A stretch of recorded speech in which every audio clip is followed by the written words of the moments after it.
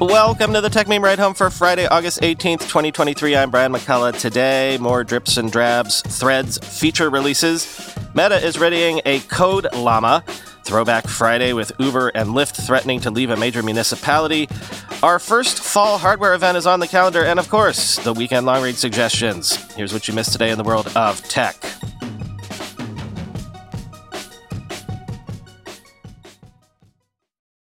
Meta has updated Threads with a repost tab on users' profile pages and added reposts to the reverse chronological following feed, quoting Jay Peters in TechCrunch. Threads is adding reposts, aka retweets, to its reverse chronological following feed, Instagram head Adam Mosseri announced in a Threads post on Thursday. It's a small but nice addition to the app that makes the following feed a bit more useful, and while Mosseri said Meta added it based on your feedback, the following feed does still have its flaws. That's not the only repost-related update from Meta. It's also rolling out a repost tab on your profile so that you and others can more easily find the threads that you've reposted.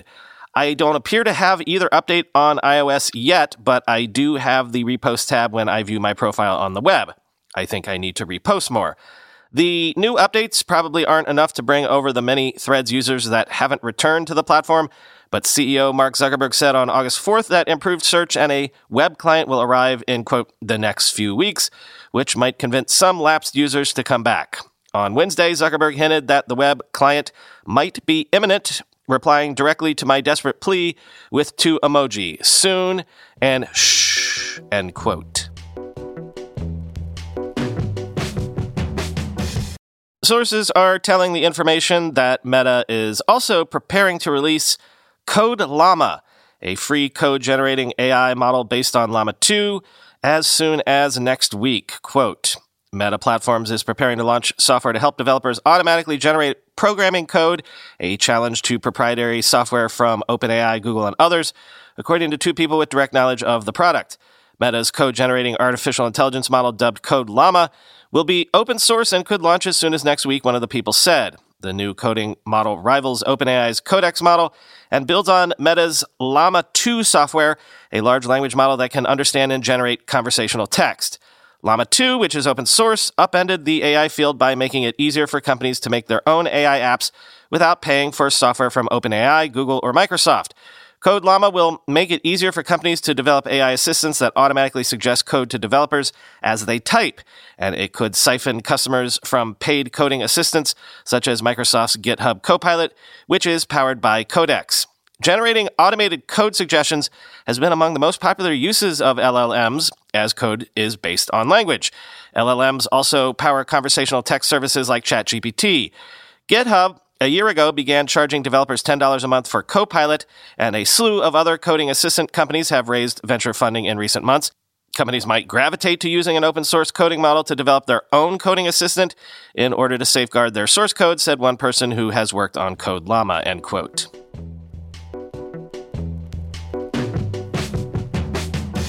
This is like a blast from the past story. Lyft and Uber are threatening to leave Minneapolis if the mayor of that town signs a minimum wage bill on August 23rd that mandates at least $1.40 per mile and 51 cents per minute for driver pay, quoting CNN. In a 7-5 vote, the Minneapolis City Council passed an ordinance that includes a number of rideshare worker protections, including a minimum wage for Uber and Lyft drivers. Mayor Jacob Frey has the opportunity to veto the ordinance and has until next Wednesday, August 23rd, to do so. The proposed ordinance mandates at least $1.40 per mile and 51 cents per minute within Minneapolis be paid to drivers. Minneapolis is debating the minimum wage as gig workers across the country are advocating for fair wages and job benefits. In recent years, states and cities have attempted to pass legislation regarding the growing gig economy or freelance work through apps like Uber and Grubhub, but have generally met with fierce opposition. On Tuesday, Lyft sent a letter to the council saying, quote, should this proposal become law, Lyft will be forced to cease operations in the city of Minneapolis on its effective date of January 1st, 2024. Lyft, according to a statement sent to CNN Thursday, said the bill would be detrimental to drivers who would ultimately earn less, quote, because prices could double and only the most wealthy could still afford a ride. The company said the bill had been, quote, jammed through the council and urged Fry to veto the bill and instead allow time for the state's rideshare task force to complete its research. Uber sent an email to its drivers on Monday, urging them to contact the mayor and city council to ask them to oppose the move. Uber said its drivers sent over 700 emails on Thursday, but did not specify what was in those emails. In its email, Uber said the legislation could, quote, greatly limit its ability to remove unsafe drivers from the platform and increase the cost of rides. If this bill were to pass, we would unfortunately have no choice but to greatly reduce service and possibly shut down operations entirely, Uber wrote, end quote.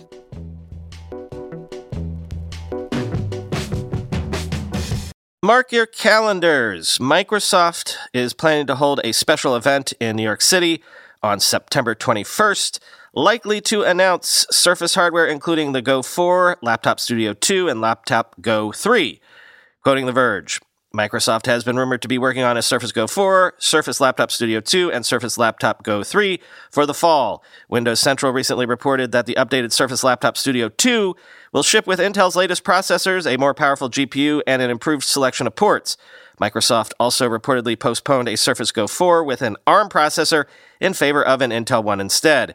The Surface Go 3 is rumored to ship with Intel's 12th gen processors and an improved base-level configuration. Microsoft's special event will be the first it has held since it changed its hardware portfolio amid layoffs earlier this year. Those changes resulted in no more Microsoft-branded mice, keyboards, and webcams, with the company focusing on the Surface brand instead. It will be interesting to see if Microsoft has any new Surface-branded accessories this year, particularly webcams. The event could also include details on the next big Windows 11 update. Microsoft revealed earlier this year that it's planning to release a September update for Windows 11, which will include native support for RAR, which is that RAR? Is that the pronunciation? And 7-zip files, a new settings homepage, a better volume mixer, and early access to Windows Copilot, end quote.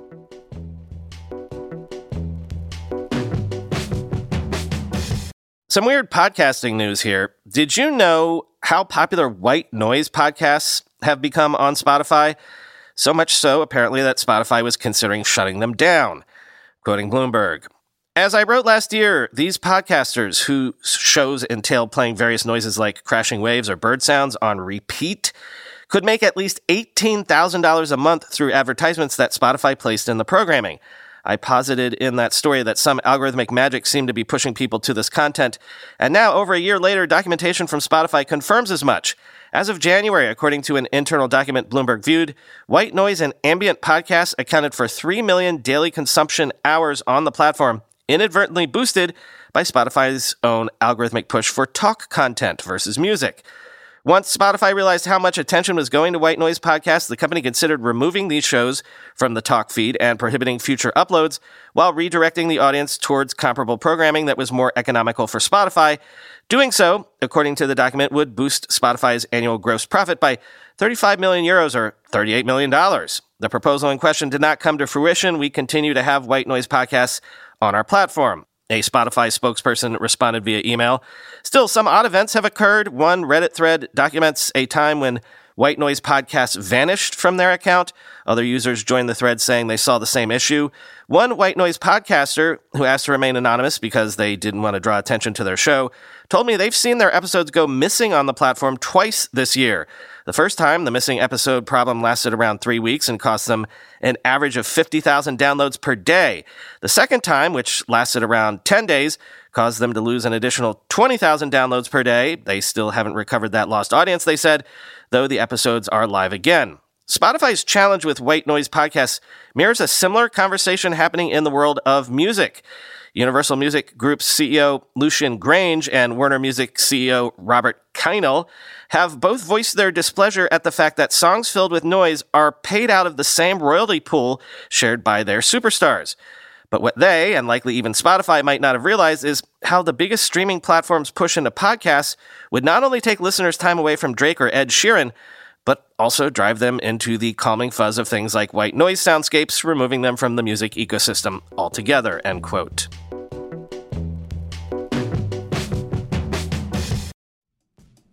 Whether you're selling a little or a lot, Shopify helps you do your thing, however you ka-ching. As you know, I still run the first company I ever founded 25 years ago entirely on Shopify these days. Shopify is the global commerce platform that helps you sell at every stage of your business, from the launch your online shop stage to the first real-life store stage, all the way to the did we just hit a million orders stage. Shopify is there to help you grow the whole way. Whether you're selling scented soap or offering outdoor outfits, Shopify helps you sell everywhere, from their all-in-one e-commerce platform to their in-person POS system, wherever and whatever you're selling.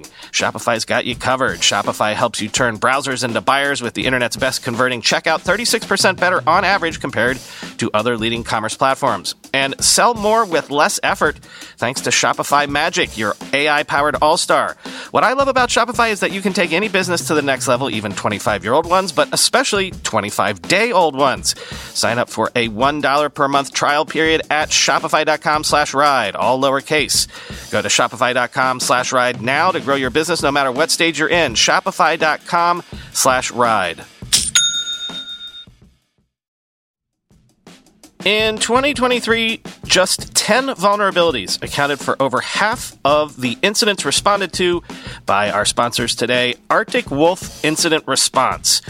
Wouldn't you love to know how to take these vulnerabilities off the table and make life more difficult for cybercriminals? That's just one of the essential insights you'll find inside the Arctic Wolf Labs 2024 Threats Report, authored by their elite team of security researchers, data scientists, and security development engineers, and backed by the data gained from trillions of weekly observations within thousands of unique environments. This report offers expert analysis into attack types, root causes, top vulnerabilities, TTPs, and more. Discover the attack vectors behind nearly half of all successful cybercrimes, why ransom demands climbed 20% from 2023, and find out why 2024 will be an especially volatile year for cybersecurity. Learn more and get your copy now at arcticwolf.com/techmeme. That's arcticwolf.com/techmeme. Time for the weekend long read suggestions. First up, the Journal has a rare look at the finances and business of SpaceX. Quote, the privately held company generated $55 million in profit on $1.5 billion in revenue during the first quarter of 2023, according to results in documents viewed by the Wall Street Journal. The slim earnings came after 2 years of significant but narrowing losses at SpaceX, which is pouring money into a rocket that remains unproven and poses difficult technical challenges.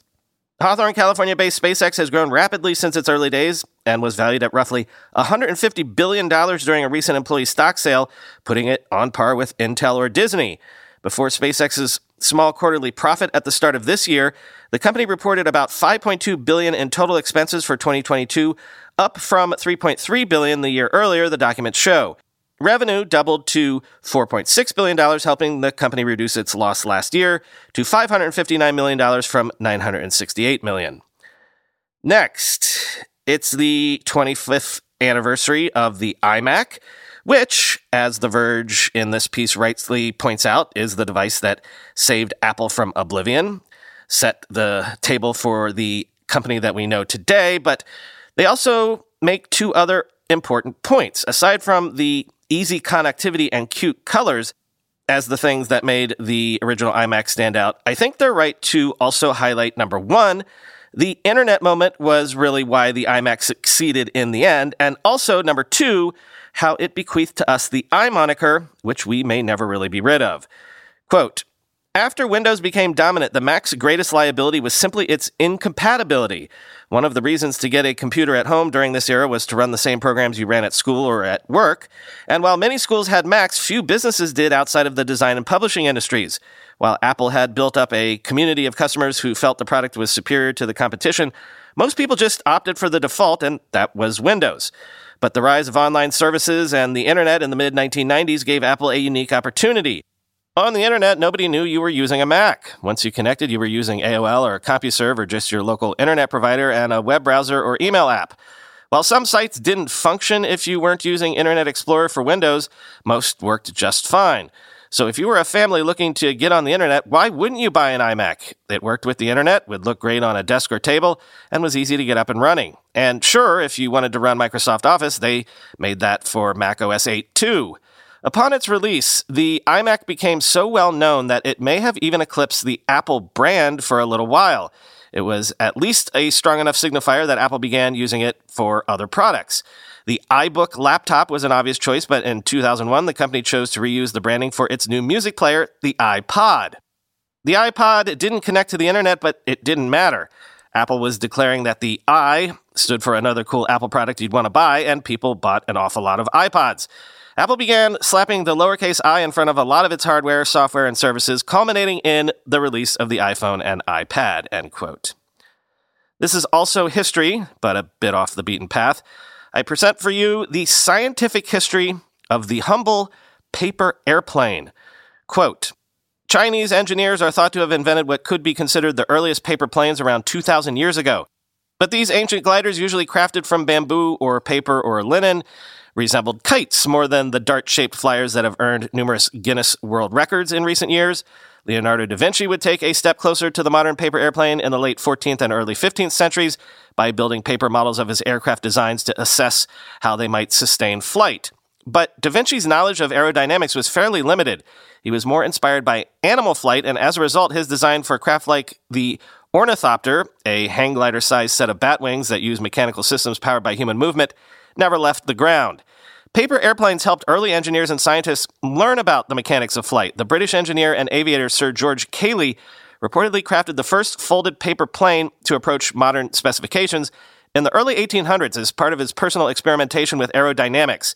He was one of the early people to link together the idea that the lift from the wings picking up the aircraft for stable flight must be greater or equal to the weight of the aircraft, says Jonathan Ridley, PhD, the head of engineering and a scholar of early aviation at Solent University in the UK, end quote. Actually, it turns out that paper airplanes are still heavily studied and heavily in use for scientific purposes at high-level labs around the world to this day. Read this piece. It's way more detailed than I'm able to quote from here, like scientifically detailed. Turns out also, by the way, the world record time a paper airplane has stayed in the air is 30 seconds. Maybe a weekend project for you to get in the Guinness Book of World Records. Finally, last week I shared a profile of Paul F. Tompkins, a comedian who does a somewhat famous Werner Herzog impression. Well, here's a piece this weekend about the man himself, the film director Werner Herzog, and there's an AI angle to this to boot. Quoting the Times, if artificial intelligence had a voice, what would it sound like? Calm like HAL 9000? Perky like Alexa? Polite like C-3PO? For the editors of I Am Code in Artificial Intelligence Speaks, a collection of poems generated by AI, the answer was obvious. Werner Herzog, the 80-year-old German director, actor, and author, is a titan of independent cinema whose films often concern the hubris and folly of humankind. His speaking voice, known to audiences mostly through the stark literary voiceover narration that accompanies many of his documentaries, carries an existential pathos and Teutonic gravitas that made it a pop culture trademark. Something like this, anyway, was on the minds of Brent Katz, Josh Morgenthau, and Simon Rich, the editors of I Am Code, when they reached out to Mr. Herzog to ask if he would lend his formidable instrument to the audiobook version of their project. They had an understanding that I wasn't the best choice, I was the only choice, Mr. Herzog said in a phone interview. When you look at the text, it becomes quite self-evident, he added, end quote.